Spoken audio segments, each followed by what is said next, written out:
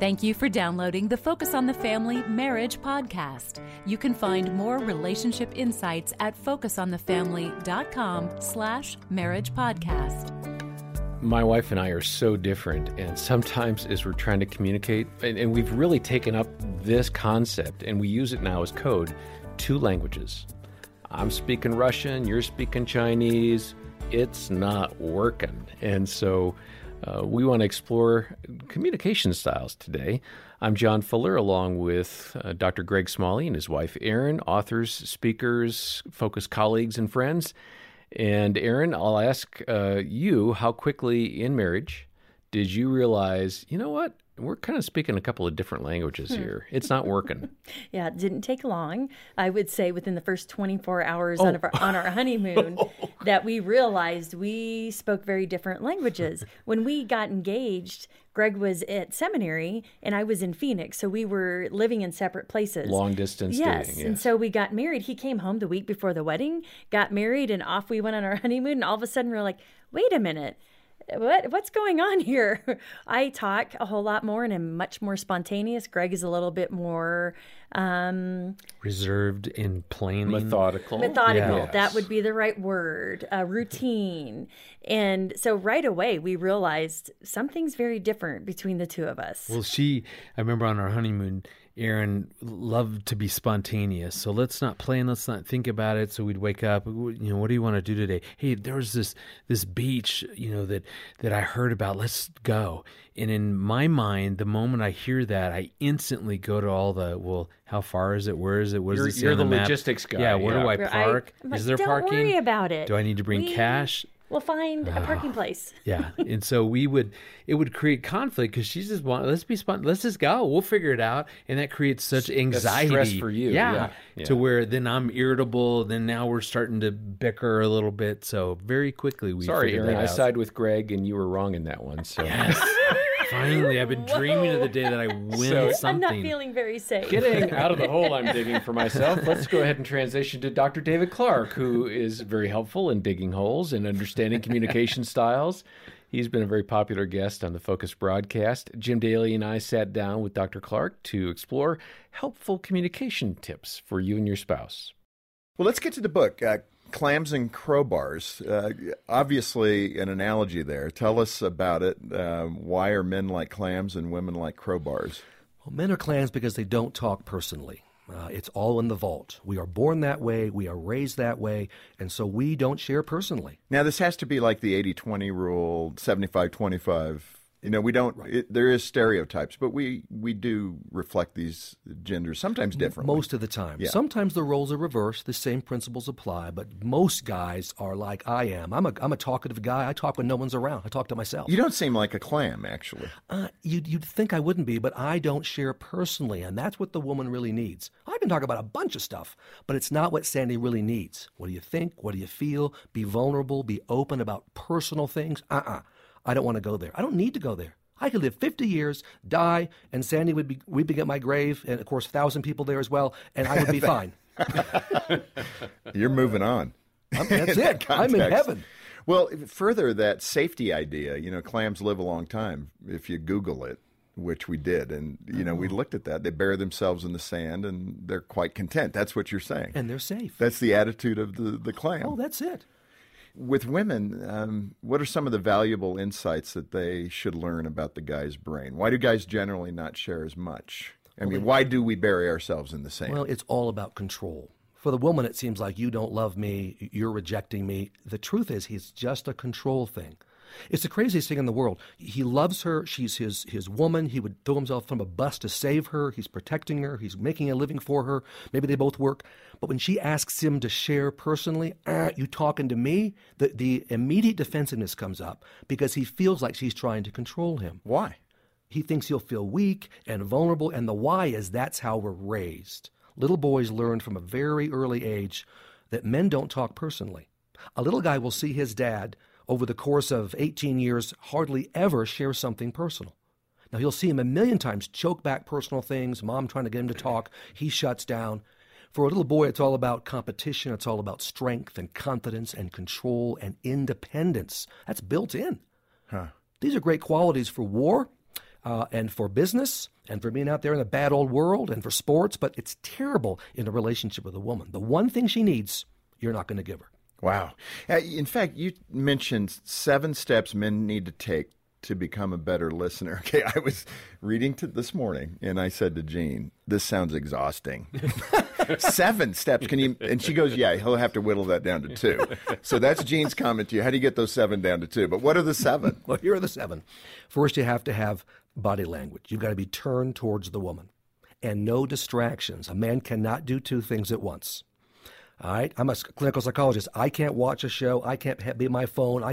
If anything's going on, I'm not attending to Sandy. This is starting to hurt. I'm telling you. Okay. And eye contact. Women need to know you're looking at me. And for the woman, the eyes are very important. They can see if you're noticing, if you're attending to them.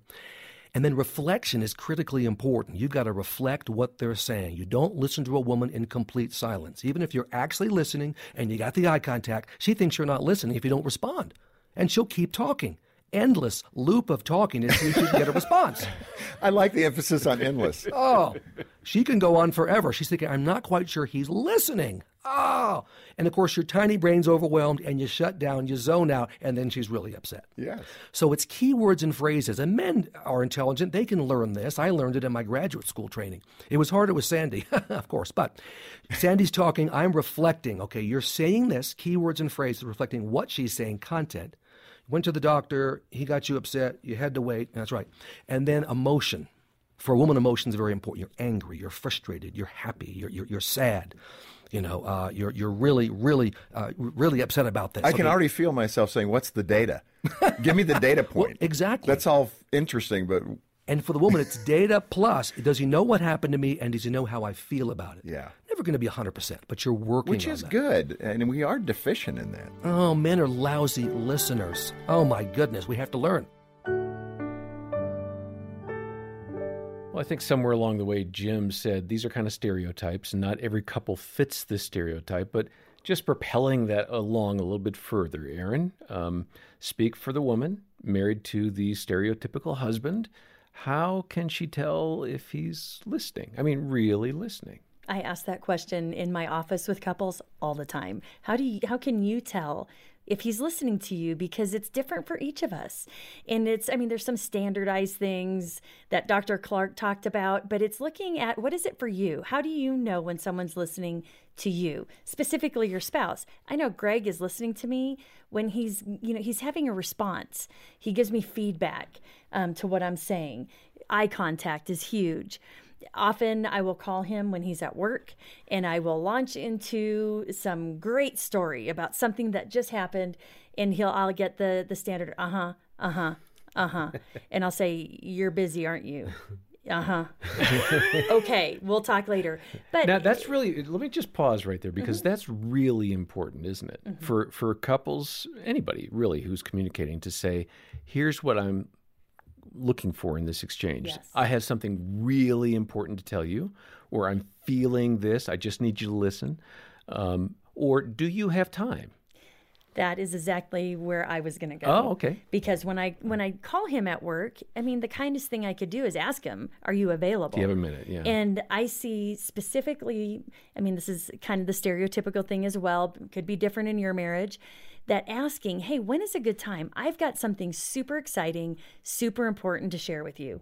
When would be a good time? So if I call him at work, I should ask, hey, are you available? Or are you in the middle of writing? Are you in the middle of a meeting? Are you in the middle of something important? I love that, because the essence, Aaron, of what you're saying is to be present. So am I available and willing to be present with you in that moment? Which takes intentionality to be does. present. Well, it takes some discipline, Yes. right? So like I've learned to just kind of close the computer if Dina's Set the if cell we're phone working, aside. close it if I sense she really wants to talk. There are times when we're both just exchanging information over our devices or through the activity, but there are other times when I have to stop and do what Dr. Clark was saying and look, listen, empathize. And I think for most people, the most powerful way to listen is hardly any words. It's that being present, so that eye contact that Dr. Clark was talking about. But the focus, though, has to be on caring. versus how do I fix this, solve it? What are we going to do? Get out of this conversation as quickly as possible. Yeah. Our oldest daughter was telling us about a situation with a good friend of hers, and she was just frustrated with this friend. Something wasn't going on, and she was just like, "We need to have this conversation," and I'm going to tell her what we need to do. And as I was listening to her, I said, "Taylor, have you ever thought about just instead of figuring out what to do and solving, what if you just sat with her and cared about how she felt?" Well, why would I want to do that? Was her response. We taught her so well. I want to reevaluate the friendship. and I said, that makes sense because I think for all of us, male and female, I think it's easy to slip into that. What do we do? Like, I want to deal with this so this isn't an issue, so we can restore peace and harmony back into our relationship. But I'm telling you that the way to get there, the unconventional way, it requires caring. It really isn't about the solution or the doing part. It's really, am I willing just to sit and hurt with this person, to seek to understand what was that like for you? How did that make you feel?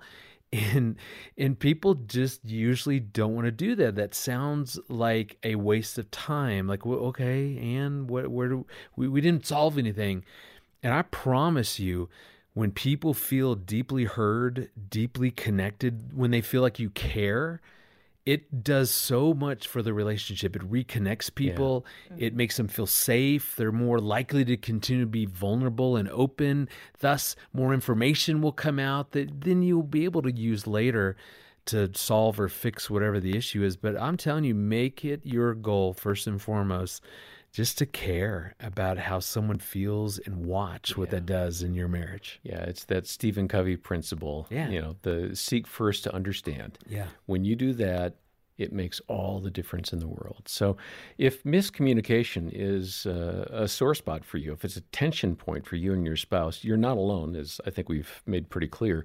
Our counseling team would be happy to set up a time to give you a call and talk with you, and even refer you to somebody in your area if you need ongoing counseling. That service is provided to you for free, and it's something that our donors make possible. The number to call to get a scheduled time to talk to a counselor is 800-A-FAMILY. 800, the letter A in the word family. And we'd also recommend Dr. David Clark's book, Men Are Clams, Women Are Crowbars. It has so much great practical advice for improving communication in your relationship. It'll be a really great read for you two as a couple to go through, and we're making that available for your gift of any amount today to this ministry. Details about the book, ways to donate, and making a counseling appointment are in the show notes, or again, call 800-A-FAMILY. We'll hear more from Dr. David Clark next time. Until then, for Greg, Aaron, and the rest of our team, I'm John Fuller, and this has been the Focus on the Family Marriage Podcast.